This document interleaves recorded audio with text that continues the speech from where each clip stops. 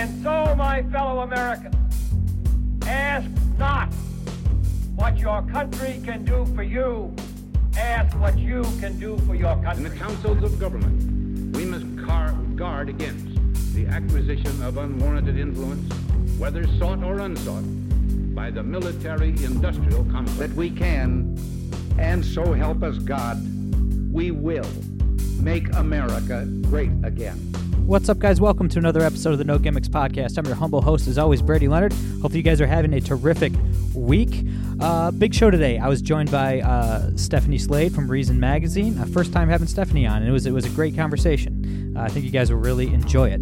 Before I get to Stephanie, I need to say hi to our friends over at Man Beard Company. Gentlemen, you've officially been challenged to the Quarantine Beard Challenge. No shaving until the bar is open. Put the razor down, walk away, and use this time when you are locked in your home to grow a wicked beard. Just do it. And make sure to pick up some beard oil. Not just any beard oil, the best beard oil on the planet. I'm talking about Man Beard Company. Man Beard Company beard oils have the appropriate amount of fatty acids, vitamin E, and vitamin A to keep your beard in great shape. You'll notice the effects in just a few uses. Seriously, a couple days, your beard will be looking and feeling way better. Promotes nice, even, strong facial hair growth. Keeps your beard soft. Look, a lot of these oils, they smell great, but it's real greasy. Doesn't feel good on your skin. They're real oily. Not the case. This stuff is premium stuff, the best on the market. No greasiness, no oiliness. It's really good stuff. You need to pick up some Man Beard Company beard oil right now.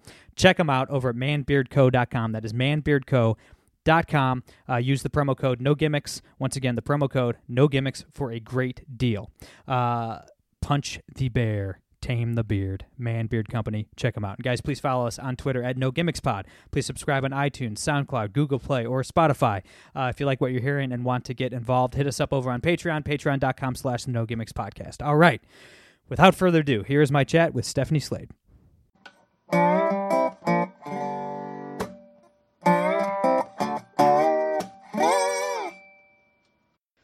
All right, guys, we're here with Reason Magazine managing editor Stephanie Slade. Stephanie, thanks so much for taking the time today.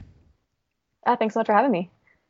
Absolutely. So, kind of a different episode today. We're not going to do that much of news of the day talk, but we've all heard of the 1980s novel Love in the Time of Cholera. How about we talk a little libertarianism in the time of Corona? It is a difficult time, a strange and confusing time to be a libertarian in the United States right now. The Democrats don't like us, that goes without saying, but a lot of our friends on the right who may even hold some libertarian positions themselves are parroting the dumb, there are no libertarians in a pandemic line, And then a lot of libertarians are going full on anything the state does is communism, okay, which I don't think that's necessarily, I'm not an ANCAP, I'm not an anarchist, so I don't think that's necessarily true either. So we're going to get into some detail here, but just looking back on the last few weeks and the few weeks we have ahead of us here, where do we start? Like, how should libertarians be handling all of this? I mean, it's always good, I think, to be self-reflective and to consider whether events happening around us should cause us to update our priors. Definitely, I have nothing against that. That said, I mean, I look back at the last couple of months, and what do I see are two main trends. One, government failure, and two, private individuals and groups of individuals stepping up to meet needs, right? This is what is in the news. It is the CDC screwing us over. It's the FDA screwing us over. It is government racing to roll back stupid, unnecessary regulations that are keeping people from getting the things that they need in a time of crisis. And meanwhile, it's individuals, story after story about individuals and neighborhood groups getting together to try to figure out how to take care of their neighbors, right? And companies on a dime pivoting to stop producing cars and start producing ventilators or whatever the case may be. I mean, this is what we're seeing. We're seeing civil society and the sort of private sphere meeting needs, even as government is just crapping the bed right. time after time after time. So I don't really see this as a moment when we need to be like totally having a crisis of conscience about the things that we came in sort of believing as libertarians. Yeah, that's absolutely right. And even Donald Trump said the other day when I think a certain governor, I can't remember who, was pushing him to initiate what's it called, the Defense Production Act or something like that, forcing companies to start producing medical equipment and whatnot. And he said, well, we don't really have to. Nobody said no. Companies are voluntarily choosing to produce ventilators and stuff like that. And you see, Elon Musk just delivered 1,000 ventilators to the California government, and Pornhub delivered 50,000 face masks to New York City. I don't know what they were doing with I don't know. I've no idea. About that question. That's a story for another day. But and like you said, shoot, the story out of Italy with private citizens 3D printing equipment and then getting sued by a company that had a patent on it or something like that. It seems like this crisis may produce more libertarians, not less. But right, go ahead. One of my favorites is all the sort of liquor distilleries, like the whiskey distilleries all around the country that switched to producing hand sanitizer and either giving it out for free or like giving people a free bottle of hand sanitizer with their purchase of a spirit. I think like markets are working. Markets are glorious, and they're doing what we always said that they would do. Absolutely. Yeah, I mean, I'm sure. I'm not sure if they specifically, but I'm sure like Beefeater gin would not have a hard time making that transition. Gin tastes like what I imagine hand sanitizer would taste like, so I guess it makes sense. But even on like the governmental level, what state and local and even the federal government should be doing about this, I just don't like the binary argument being had right now. Like everybody's prognosis for what should be done in the following month, both sides seem a little bit ridiculous. And I don't know how much should be compelled by the state, obviously. Like the state forcing people to do things at gunpoint makes me nervous. But I don't like the one side, obviously, the screw the economy. Even if we save one life, it's worth the worst economic crash in the history of the country. That's what Andrew Cuomo, governor of New York, says. If we save one person, then it's worth the Great Depression. Well, that's insane. How many people would commit suicide because they can no longer retire or they're now homeless? And then I don't like the whole, we should have just gone for herd immunity to begin with and kept everything open and let the chips fall where they may. I don't really agree with that either. Like, I feel like we should be able to have a more adult conversation about this. Sure, absolutely. And there are conversations and even disagreements and debates happening among libertarians. I mean, among my colleagues at Reason, all of whom identify in one form or another as libertarians, there's a disagreements about things like, to what extent does the federal government have a responsibility to help people in this moment economically who cannot work because of orders to shut down their businesses? To what extent does the federal government have a responsibility when we have a public health crisis like this one, where there really are public health, unlike with some of these sort of fabricated, quote, public health crises like vaping or something. This one really does seem to meet the sort of dictionary definition. And so, do they have a responsibility to stop people from putting their neighbors and their fellow citizens at risk? There can be conversations about what is acceptable, what is not acceptable. Are curfews a good idea?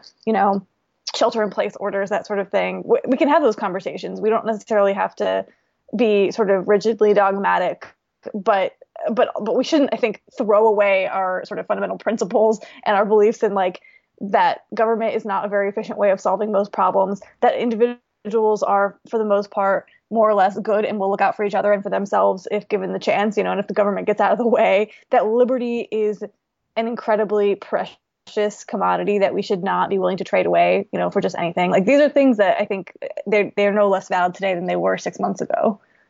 Absolutely, and it's obviously important that we hold fast to those values now more than ever. I mean, you see Gavin Newsom, the governor of California, started shutting off the water and electricity to businesses that he deemed non-essential that refused to close.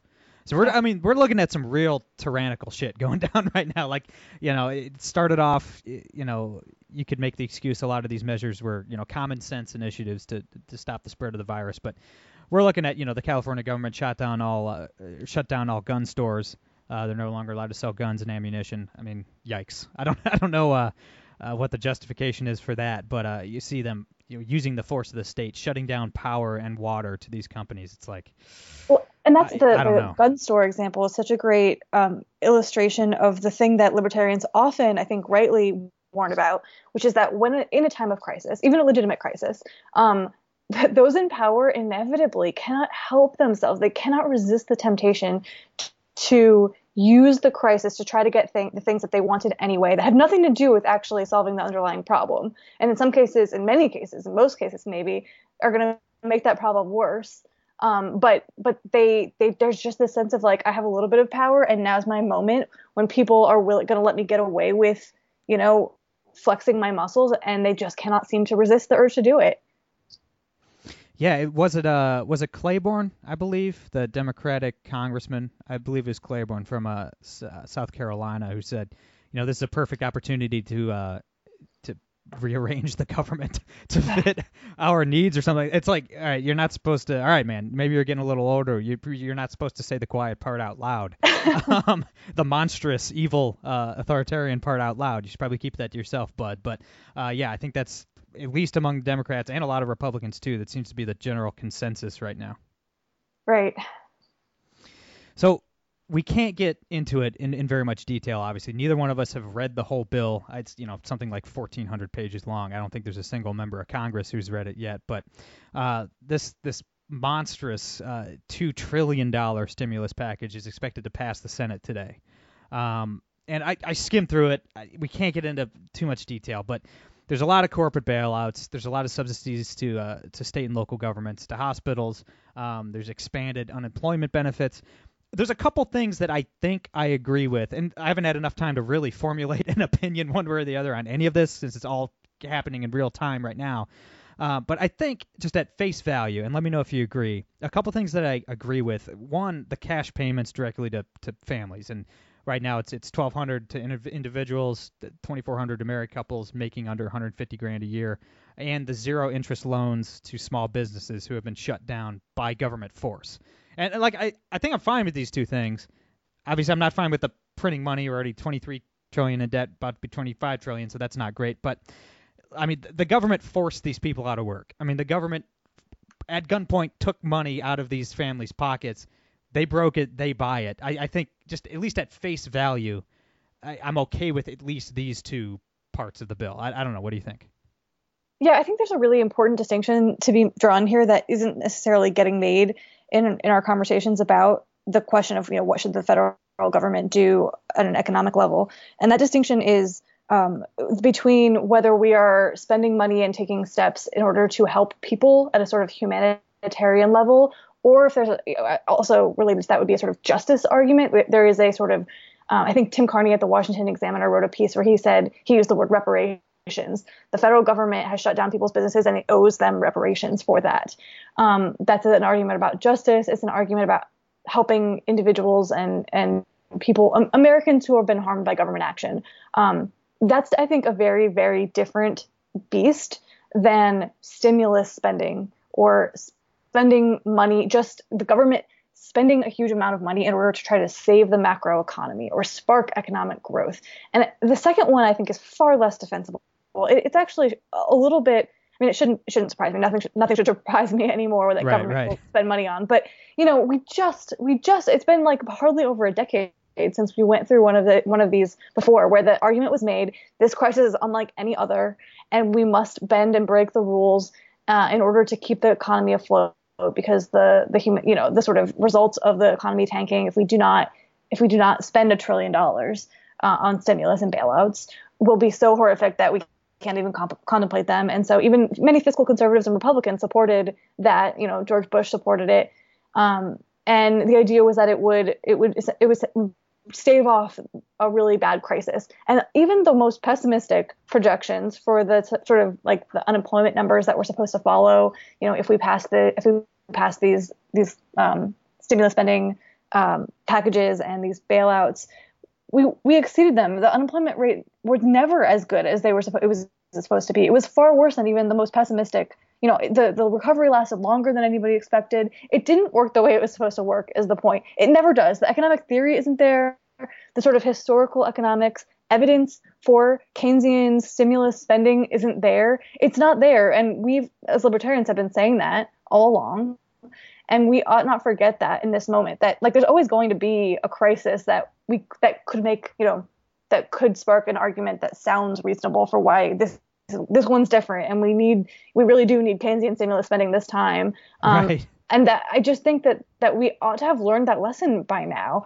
Again, I think that's a different question from saying, does the government have an obligation to help Americans who are suffering in a humanitarian way? Yeah, and that's absolutely right. And not that I, necessarily agree with Keynesian stimulus spending ever, but we've been. I actually believe this is different. I mean, part of it's the government's own fault. I don't know. Like, I don't know what the right answer, what the state should have done from the beginning. Like, I don't know if, maybe we should have gone for the herd immunity approach and just kept everything open, kept the economy going, so the recovery is a lot quicker when we actually do contain the virus. I don't know. But we've been spending like we're in a crisis every time. Like even in times of peace, times of prosperity, when there's no economic downturn, we're still spending like we're in a crisis. So if this were the first time since whenever, pick your crisis, that we're spending money like this, that would be completely different than if we had done the exact same thing in 2008 and in the early 2000s. And in the 80s to defeat the Soviet Union, and et cetera, et cetera.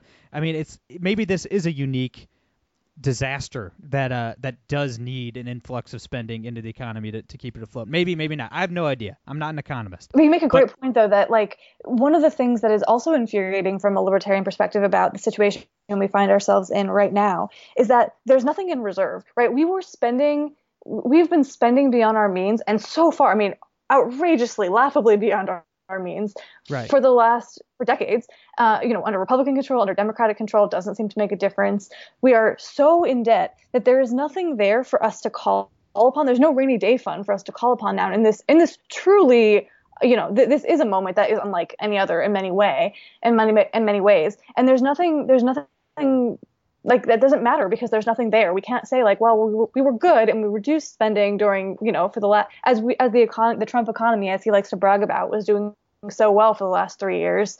We were doing a good job of reducing government spending and reducing the size of the deficit and paying down the national debt. No, we didn't do it. We did literally the opposite of that. And so it makes it so much harder now in this moment to even to have the resources we might need in order to try to fight off this threat.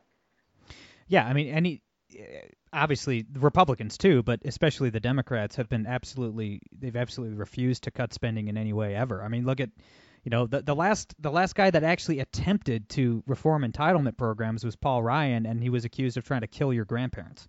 So, I mean, noted libertarian Paul Ryan, obviously I say that sarcastically, was accused of being a murderer because he wanted to, raise the age of Social Security from 65 to 65 and a half or so, some drastic measure to reduce spending, which probably wouldn't even have made too much of a difference. And the Democrats said he was trying to kill your family. So it's like, if we had a perfect opportunity, obviously we did have a booming stock market. The economy was pretty strong. There's a lot of us libertarians can point to ways that the economy was never as strong as people claimed it was, but why didn't we end the war in Afghanistan then? Why didn't we raise the age to collect Social Security from 65 to 70 or something like that? Why were any of these common sense reforms made in a time of relative peace and relative prosperity, knowing that something like that, we were overdue for a recession anyway, whether it's obviously now it's caused by this pandemic, but we're a few years overdue, technically, looking at throughout American history, for a recession anyway. Why weren't these changes being made when we had the money to do it, when we had the income to do it, and we had a relative time of peace and prosperity? I mean, nobody has the balls to, what Harding and Coolidge did, tell the American people that we're going to have to tighten our belts, we need to reduce spending. Nobody had the balls to do it. Anybody that tried to do it got absolutely shellacked. I mean, Paul Ryan was driven out of office. Rand Paul came in fifth in Iowa and dropped out when he ran for president. I mean, the American people just don't have the stomach for it, and it's just frustrating. It is. And there's another example of a thing that we did in the last few years that has made it even harder for us to respond to this crisis, which was my colleague Eric Boehm has been reporting on this, but he's our trade writer, and he has written about how the sort of trade war that we have decided to embark on the last few years, which specifically reduced our imports from China, meant that we actually have less of all of the things we used to get from China, which includes things like ventilators and medical equipment. And the head of the industry association that sort of like health import, I forget the name of the organization, but he had actually testified a couple of years ago, like, hey guys, these tariffs on China are going to hurt our hospitals' ability to be prepared for a healthcare emergency. So we really have been doing almost exactly the opposite of the things that you that you would want to do in order to prepare a country to be ready to meet a moment like this. Exactly. And I mean, even on the topic of China, I mean, how are we going to hold China accountable for releasing this virus on the entire planet when our response is to borrow another $2 trillion from China? I just don't know. It seems like a heck of a way to stick it to the Chinese Communist Party. I don't really know how that makes any sense. And one more thing on this stimulus bill. There's a ton of pork, obviously, as you would expect in this bill. I mean, I'm not going to go through the list. I mean, one thing that jumped out, the Democrats added $300 million in funding for PBS because, of course, that has something to do with the coronavirus. They want abortion funding in Africa for some reason. Killing brown people in Africa obviously has a lot to do with fighting this global pandemic. It's stuff like that. It's absolutely ridiculous. And I'm sure as more information comes out about the contents of this bill, people like you and me are going to be more and more enraged. No doubt, yeah.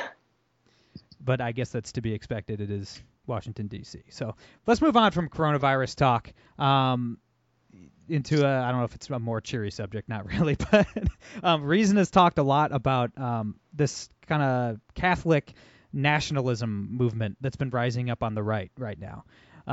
And it seems like such odd timing to me. Like most of these movements seem odd, but this one especially seems very odd because of the timing. I mean, the left has essentially won the culture war across the board, and the people pushing for this stuff are in the extreme minority in our society. So, like, how is this happening? It seems very strange. The whole thing seems very strange to me. Yeah, I think that's right. And I would actually say it's not just a sort of Catholic phenomenon, because many of the most outspoken sort of the thought leaders in this new conservative nationalist zone are people like Yoram Hazani, who's an Israeli American. So it's definitely a ecumenical or interfaith authoritarian-ish kind of thing that's happening here. Equal opportunity authoritarians, you might say. Right. I think they're responding to some real phenomena. So, for example, I think they feel like during the Obama years, especially, there was a real there was overreaching that happened. So the left didn't just sort of win the culture war in the sense of like in the marketplace of ideas, they persuaded people to embrace gay marriage, for example. They didn't just do that and stop there. They went further and they said, we're also going to take these illiberal steps of using the power of the government to try to enforce our view of morality and our view of right and wrong on all you deplorables. So things like making people, bake a cake for a gay wedding if they don't want to, making Catholic nuns pay for birth control, making Catholic hospitals do abortions, like all these things that were sort of being the wars that were being waged in the years before Donald Trump was elected president. I think there's this kind of the backlash to that. There's a sense. Sohrab Ahmari, the famous essay written in First Things magazine, he basically said the left treats politics as war and enmity, and we should do the same. It's time to fight fire with fire. We tried sort of, neutral public square where everything goes, and they didn't play fair, and so we shouldn't either. And this is what they're arguing. I strongly disagree, and I think it's a mistake on pragmatic grounds and on moral grounds. But that I think is where they're coming from and why we're seeing that right now, even though it does, as you point out, seem very strange that just at the moment that these folks have sort of lost the cultural arguments, they would decide that this is the time to go full sort of, full Catholic integralist. Right. And I've had these debates with people on the show and with a lot of my friends who write for a plethora of different conservative outlets and stuff about this, guys that side with Sohrab Ahmari. I always suck at pronouncing his name. But they'll say things to me like, oh, you don't care about justice, you don't care about these social issues or anything. I'm like, brother, that ain't it, man. I am a devout Christian. I'm a former youth pastor. I'm the singer and guitarist of a Christian rock band. I'm pro-life. I care about these issues, but the United States federal government has only gotten smaller once. That was in 1920 with the election of Warren G. Harding. It grew from the late 1780s until 1920, then it got smaller for 8 years, and it's been growing ever since. I just don't, and it only grows in one direction, and that's to the left. So I just don't like using the force of the state to accomplish any of your goals. Seems just so foolish to me. I mean, just studying history, the government doesn't move to the right. It doesn't get smaller. Anytime you use government force for something, the left, the Democrats will use it against you sooner than later. and it's going to end up being worse than it was before. So I just think it's so short-sighted and so irresponsible. Yeah, I think the one sort of bit of optimism I have is that the sort of, because many of these folks, they're very explicitly targeting classical liberalism and the liberal order, and they're saying, this idea that all ideas and all viewpoints should have a sort of equal claim to the public square, and all the other things that go along with free speech, religious liberty, due process, all of the stuff that you think of as classical liberal and the sort of classical liberal order.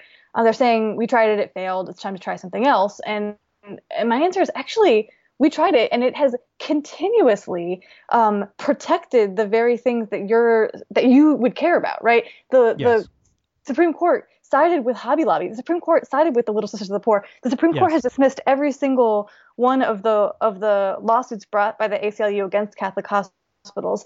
Kavanaugh was placed on the bench. All the things that it's true that there's like a drag queen story hour in Anaheim, and Sohrab Ahmari in New York doesn't like it. But that, to me, is such a small ball complaint compared to the things that the left has tried to do, and that actually our system and our sort of institutions that they're now wanting to toss out, with the garbage, have sort of prevented. So I'm optimistic as long as we don't lose sight of our sort of our victories so far. It's 2020. You're not supposed to be optimistic. What are you doing? But yeah, and another thing with the David French, Sohrab or Ahmari thing, like most of, and I disagree with David French on a lot of stuff. Obviously, as a libertarian, I think his foreign policy is horrendous and horrible, evil. I would even say. But a lot of Ahmari's attacks were just completely he was just straw manning him over and over. I mean, he was accusing David French of stuff he never said, so why are you totally fine with drag queen story hour? It's like, all right, no libertarian or conservative or anybody in their right mind, anybody on the right, anybody who cares about anything, the future of the country, their own children, nobody's okay with drag queen story hour. That's not what we're saying. It was just one straw man argument after another. And it's not. It's continuing. That side is continuing with the straw manning of our side. It's very frustrating to watch. Yeah, I mean, I would defend Drag Queen Story Hour. They have the right to have that event, and you have the right to not take your kids to it and to argue for why other people shouldn't as well. And that's the way this is supposed to work. I mean, that is how this is supposed to go. I just don't see that as being. There are many things in our modern society, the sort of post-sexual revolution. I'm Catholic. I don't love everything about the modern world, but I'm willing to say we as long as we sort of stay true, keep hold of our liberal values, our classical liberal values, not left progressive liberal. I'm confident that at least we will always have the opportunity and the space to argue for our side and to try to win people back over to the side of sanity. But once you abandon those values, then it's just might makes right, and that's just, I don't see that ending well for us, for people on the right. Not just for us as a country, and for specifically the people on the right. Yeah, I think you're absolutely right. And this stuff, with this nationalist movement. And I felt the same way with 2005, 2006, the populism kind of movement too on the right, which was kind of taking over. And I don't know how much President Trump had to do with that or not. It doesn't really matter. But it stuff really bothers me because it wasn't too long ago when it looked like libertarianism had a real shot at taking over the GOP, or at least influencing the GOP in a major way. I mean, the Tea Party had half of the country actually caring about debt and deficits for 6 months there. I mean, they didn't really accomplish too much, but it at least brought it to the public's attention. And Ron Paul had massive crowds chanting "End the Fed," right? He had college kids chanting "End the Fed" at his rallies, right? And now, I hate seeing all these other, the populism, the nationalism, these movements rising up, because I feel like it's taking away from libertarianism in a way.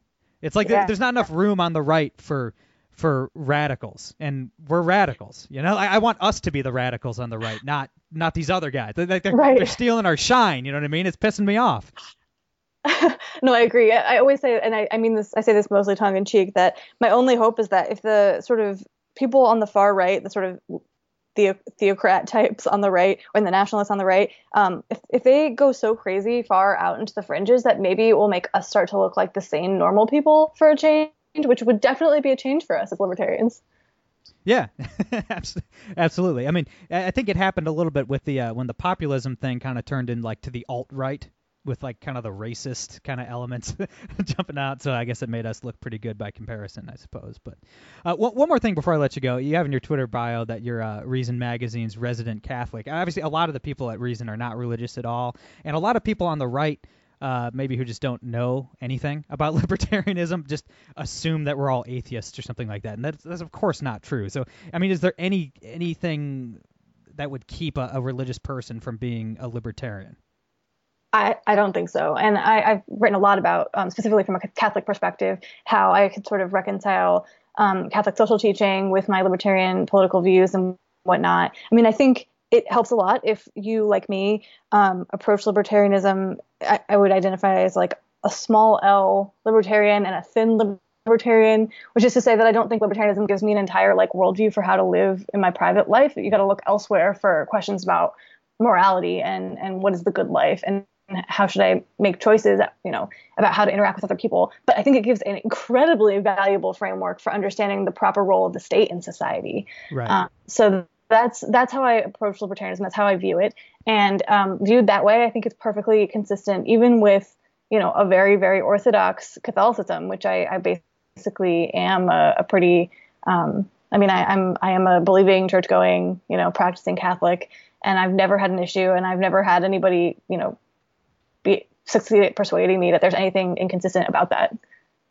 Yeah, I think you're absolutely right. And, you said that a really good point that I want to mention, that libertarianism can't give you your whole worldview, and nothing can. No political ideology can give you your entire worldview, not even, capitalism. That's why I don't like Ayn Rand very much, because and the objectivists, because they worship free markets, right? They like free markets are their entire worldview, down to the point where people should be selfish and do whatever they want. And if you want to abandon your kids and cheat on your wife, you can, because do whatever you want, and that's all that matters. Okay, like that's nuts. No, that's not a worldview. That's just you being selfish and greedy, So like, I don't think any ism, libertarianism or capitalism or anything, can be a complete worldview. I do run into like some, especially with like the hardcore capital L libertarians, like the anarcho-capitalist types, will argue with me a lot because I do value my faith above anything else in my life, right? So like I'm against foreign aid for every other country other than Israel.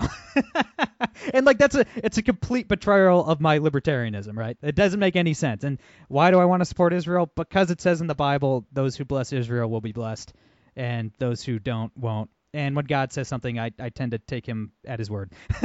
So that's just kind of how I believe. So it's like I get it. Like it does. There are some contradictions from time to time, I would say, between my faith and libertarianism, but not too often. And I definitely don't think there's anything that would keep a religious person from being libertarian. Certainly. I agree.